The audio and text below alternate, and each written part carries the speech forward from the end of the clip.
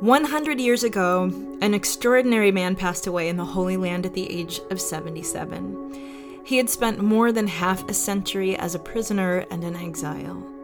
But on his release, and despite his advanced age, his health impaired by decades of imprisonment, he set off on a journey to spread a message of peace, unity, and hope to the world. His name was Abdu'l-Baha. I could see the radiance of this man who was to make such an impression on all our lives. You see such power latent within that person. I never in all my life heard a voice like that. It was vibrant and ringing. I'm Rainn Wilson. And I'm Parisa Fitz-Henley. And in this series of podcasts, we'll be finding out about this unique figure in human history, celebrating his life and legacy and the enduring influence he has had on people around the world ever since. When he left the house, the sun disappeared, but that kind of sunshine never leaves one's heart. Through his public talks, his writings, his love and service to all who crossed his path, Abdu'l-Baha offered a pattern of right living to all people for all time. He was, in every sense of the word, an ambassador to humanity.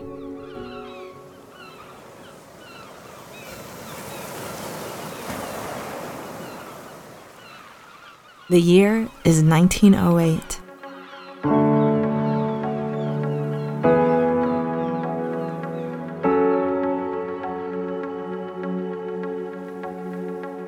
The Young Turks' Revolution results in the release of all political and religious prisoners of the Ottoman Empire.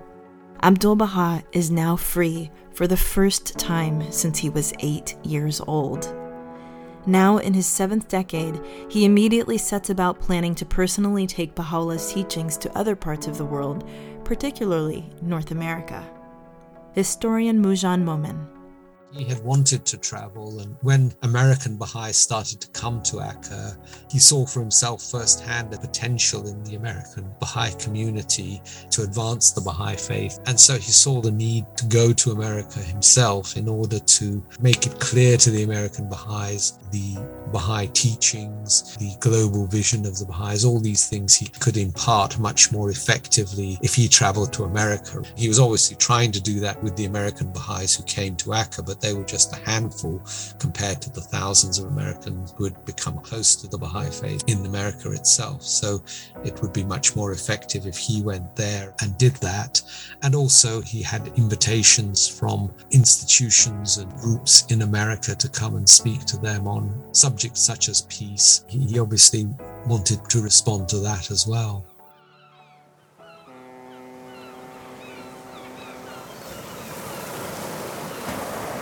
Two years after his release, Abdu'l-Baha leaves the Holy Land for the first time in 42 years, bound for Egypt. But his poor health does not yet allow an extended journey to Europe. Instead, he remains near Alexandria for a full year. His presence there arouses intense curiosity among prominent Egyptians as well as journalists who write, "Whosoever associates with him, find him a man who has information upon all subjects of human interest. His words are eloquent and attracts the hearts and enkindles the souls.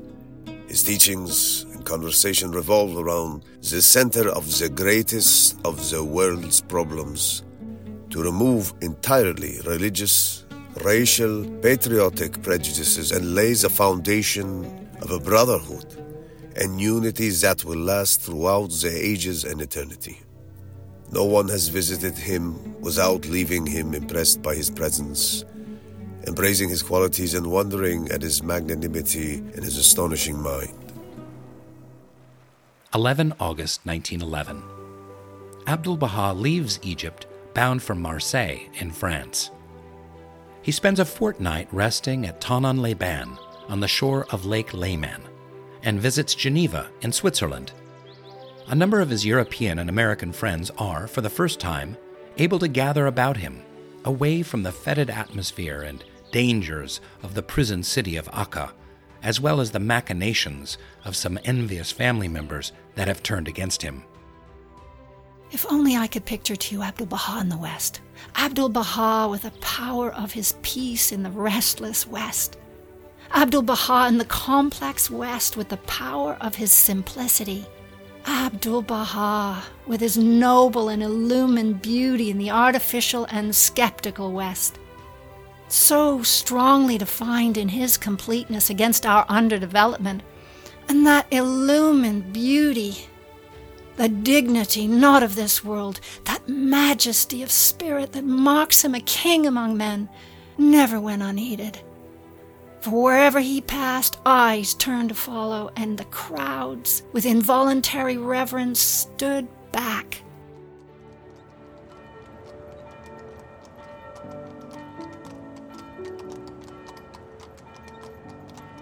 On the 10th of September 1911, Abdu'l-Baha gives a public address for the first time in his life. More than 2,000 people gather at London's City Temple to hear him say, "The gift of God to this enlightened age is the knowledge of the oneness of mankind and of fundamental oneness of religion. War shall cease between nations, and by the aid of God the most great peace shall come. The world will be seen as a new world, and all men will live as brothers. There is one God, mankind is one, the foundations of religion are one." Abdu'l-Baha's month-long stay in England is filled with ceaseless activity and countless conversations, providing answers to people's questions and insights into many contemporary issues. His 2 visits to London, 1911 and 1913, remain a source of inspiration for people in London today, like Lesley Taherzadeh O'Mara. Having been living in the Holy Land for a time, spending a lot of time in the holy places and places where Abdu'l-Baha was. And it was just so natural there to think, yes, Abdu'l-Baha walked these streets. There are places in Akka where you know it's still the same cobblestones that were there. His feet touched these stones. And then in London, to think he was actually here in London. And I still find myself doing that. And then I try to imagine what he must have looked like to the people around and how that must have been so striking to see him draw up at the door of Lady Blomfield's apartment building and just sweep up the stairs in his robes. How that must have struck people at that time. And so wonderful for us. And I find it so inspiring to think that Abdu'l-Baha came here and visited so many places in London, well over 30 places that he actually went and gave addresses and nurtured people and loved people and met people. And it's very, very inspiring. And I think gives me heart to do what I can do in some small way to emulate his life of service.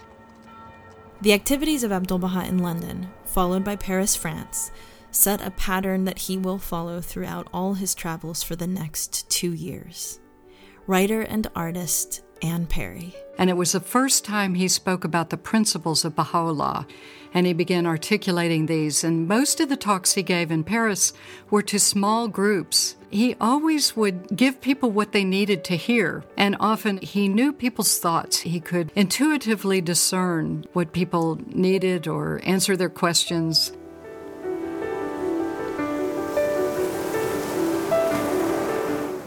After wintering again in Egypt, Abdu'l-Baha gathers his strength to sail to the United States of America, arriving in New York on the 11th of April, 1912. For the next 239 days, talks are given to packed auditoriums, private audiences are granted, and Abdu'l-Baha's personality and presentations are extensively reported in newspapers from coast to coast. He is received enthusiastically by every stratum of society. Michael Day is a journalist from Australia. He gave these talks night after night without any notes. So one night he would give a talk, and the next night he would give a talk. He'd give a talk during the day. And when you look at them now from these days, they're absolutely logical. They're on highly complex issues and topics. It's just unbelievable that somebody could deliver so many talks on different topics tuned to different audiences. And it's so relevant to today. It's as if he could deliver talks that would be relevant for all time. Abdu'l-Baha is not the first spiritually enlightened teacher from the East to travel to America, but there is a difference to his mission. Robert Stockman is the author of Abdu'l-Baha in America. Vivekananda and the other Eastern Buddhist and Hindu teachers who came to the United States, mostly in the 1890s and sometimes in the first decade of the 20th century, they were coming for several reasons. One was certainly to proclaim the validity of their religions to a country that was basically saying Christianity is a superior faith and all the other religions aren't even legitimate religions. They're just simply human efforts to understand the divine that are a preparation for Christ. And so a lot of these Eastern teachers were there really to defend their faiths and to respond to these attacks against their faiths. And they were often quite polemical. They would often attack modern Christianity as causing colonialism, causing imperialism, and then all of the ills of colonialism and imperialism, like bringing liquor to India, for example, hooking people on alcohol, was something that Vivekananda in particular criticized the West about.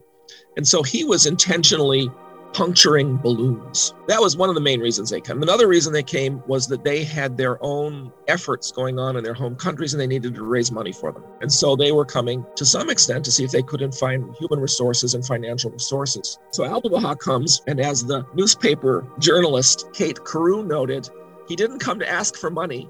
He came to give away money, because he went to the Bowery mission where there were all these poor men being fed in the soup kitchen. And he actually gave all of them money so that they could get themselves a bed for the night. And of course, Abdu'l-Baha never criticized Christianity. He never criticized America.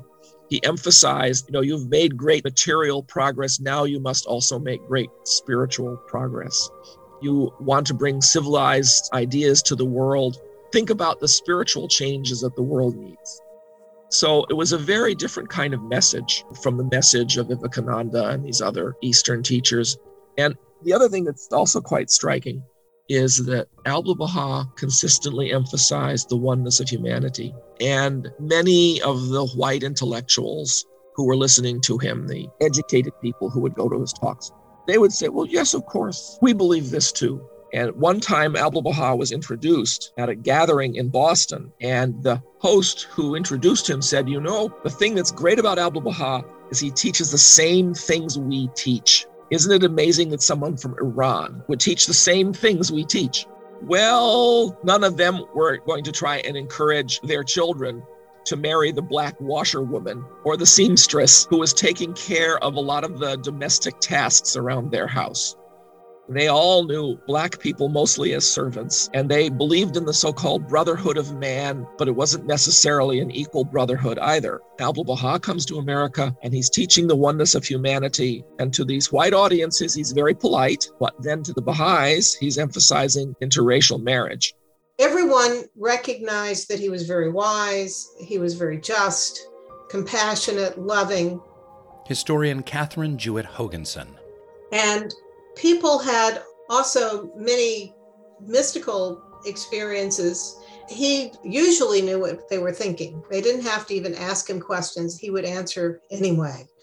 So that always amazed people. It also amazed particularly the Westerners that he knew so much. Here is a man who had no real formal education other than what tutors his family provided when he was a young child, and then was a prisoner from the time he was about 10 years old. His family had lost everything. They were in exile. He had no opportunity for formal schooling. And then he's living in a backwater, Akka, Israel. You couldn't just go down to the corner drugstore and buy a New York Times.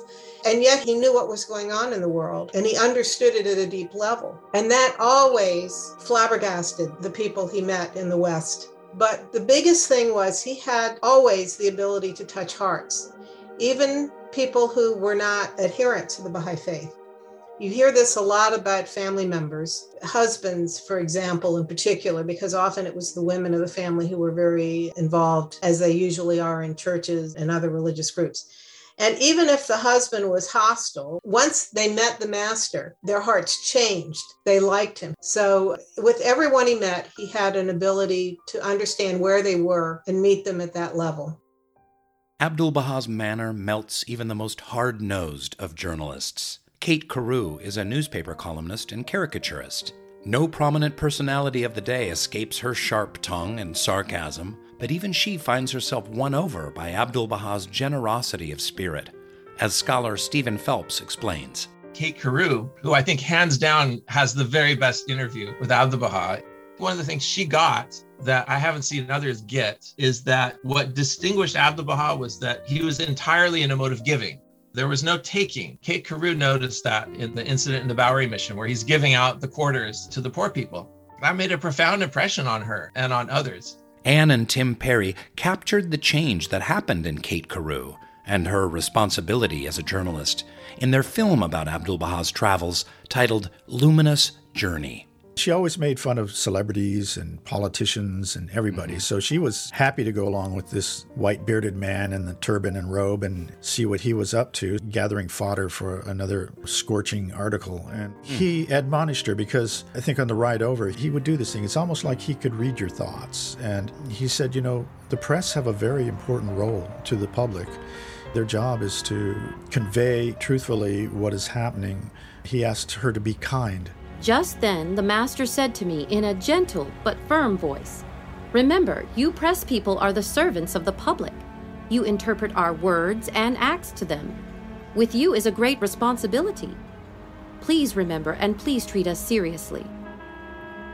And not only does Abdu'l-Baha seem to be able to understand exactly what is going on in the hearts and minds of those who meet him, but they also understood him without speaking a word of the Persian language. Anne Perry. And there was another story that I loved about an illiterate man in San Francisco who walked to see Abdu'l-Baha in a church. And Abdu'l-Baha was on the stage speaking in Persian, mostly, and then a translator would interpret for him. And the man got very agitated, and he said, "Why is that man interrupting Abdu'l-Baha?" And others around him said, "Shh, he's translating." And it happened again. And he said, "Could you tell that man to stop interrupting Abdu'l-Baha?" And they said, "No, we need to hear the translation." He said, "But anyone could understand what he's saying." Whether you are a sophisticated society gossip columnist or down at heel, Abdu'l-Baha makes no judgment, but sees only your potential. Educator Nwandi Lawson. As an old man, he does not speak the language of the people of the West. He does not have the clothing that they have. He does not take any diversity courses. He brings with him, though, a heart of love and the knowledge that mankind is one. And so he moves freely among populations without distinction and enables each of those populations to advance very far. Artist and writer Hooper Dunbar. The people that came to meet Abdu'l-Baha, they said, "You saw his eyes and you saw that he saw everything about you. At one glance, you knew he knew every shortcoming." People would collapse, they'd weep. And then they'd gather their strength and they'd look up again, and the master would look at them still with this benign look. It didn't matter what they had done. Such a mercy and kindness and forgiveness, and even respect that you're a creation. You are a creation of God. He shows to us what man can become. One such visitor to Abdu'l-Baha was the Unitarian minister Howard Colby Ives. I was absolutely alone with Abdu'l-Baha. He spoke, and in my own tongue. Softly came the assurance that I was his very dear son. What earthly paternal relationship could equal this? My throat swelled. My eyes filled. We sat in the two chairs by the window, knee to knee, eye to eye. At last, he looked right into me. It was as if his very being opened to receive me. With that, the heart within me melted and the tears flowed. He wiped the tears from my face, admonishing me not to cry, that one must always be happy. And he laughed. Such a ringing, boyish laugh. Then Abdu'l-Baha placed his hand upon my breast, saying that it was the heart that speaks. Suddenly, he leaped from his chair with another laugh, as though consumed with a heavenly joy. Turning, he took me under the elbows and lifted me to my feet and swept me into his arms. Such a hug.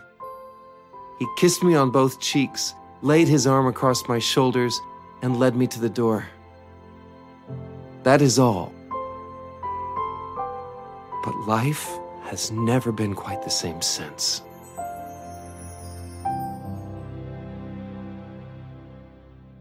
Among those most touched by Abdu'l-Baha's presence in their midst are children, to whom he shows a special measure of attention and love.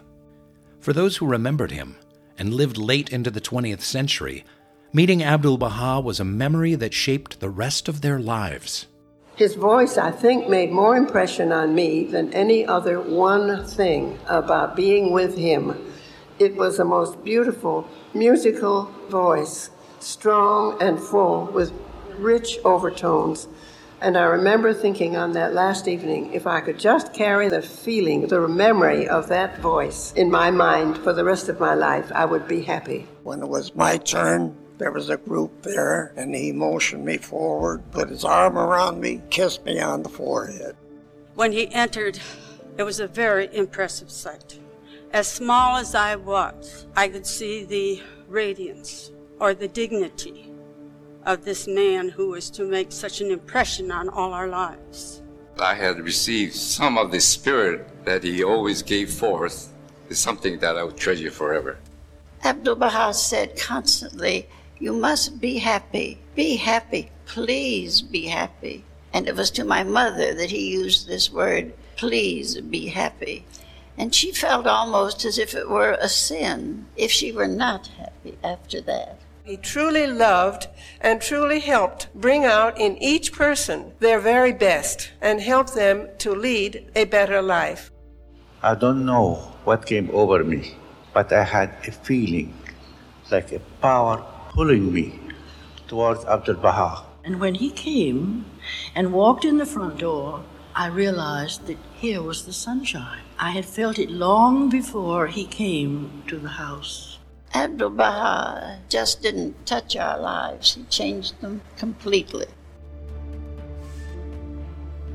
On his return to Paris, Abdu'l-Baha has fewer public engagements, but a number of émigrés from Iran and the Ottoman Empire who reside in the city seek him out. When Abdu'l-Baha feels strong and well enough, he sets off to Stuttgart in Germany, and also makes trips to Vienna and Budapest. As with every other place he has been, his presence in that city attracts the press. Abdu'l-Baha is the child of the modern age, and this is manifest in his teachings, among other things. While voicing the sacred words of God, he often refers to modern ideals as well. In addition to eternal love and happiness, he wholeheartedly is a propagandist of the cause of world peace, and, with more enthusiasm than even the suffragettes, he demands the right for women to vote and equality between men and women. The novel and unselfish work of this Persian sage is worthy of respect and deserves the great sympathy by which he has been welcomed on his world tour. Throughout his 3 years of traveling, Abdu'l-Baha's message is that the long-promised age for the unification of humanity has arrived. He speaks of the need to create the social conditions and the international political instruments necessary to establish peace. And he gives a special mission to the United States of America to lead the way. Filmmaker Tim Perry. This is a part of American history that hasn't been told yet. I think in the future it will be in the history books and taught in schools. So for me, the favorite stories and the favorite things that I've learned is the vision that he had for America. He spoke often of what America is, and he gave blessings to this country. He revealed a prayer in Chicago. He says, "Oh God, let this American democracy become glorious in spiritual degrees, even as it has aspired to material degrees, and render this just government victorious. Confirm this revered nation to upraise the standard of the oneness of humanity, to promulgate the most great peace, to become thereby most glorious and praiseworthy among the nations of the world." And again, like on his last night in America, he spoke to the Theosophical Society and he said, "I have received the greatest kindness from the American people. I look upon them as a noble nation, capable of every perfection. I pray that you may attain the highest station of humanity. I shall never forget you. You shall always live in my thought." These days, our nation goes through ups and downs, but to have this vision that he had for our country, I thought that was really magical and really important, and it gives me hope. And I think that the future belongs to those who give people hope. Within 2 years of Abdu'l-Baha's return to the Holy Land, the nations of the world will be engulfed in the bloodiest conflict it has ever experienced. But Abdu'l-Baha during his travels, has set in motion a conversation on the prerequisites for peace that require the active commitment of every human being. One of them, the elimination of racial prejudice, will be explored in our next podcast.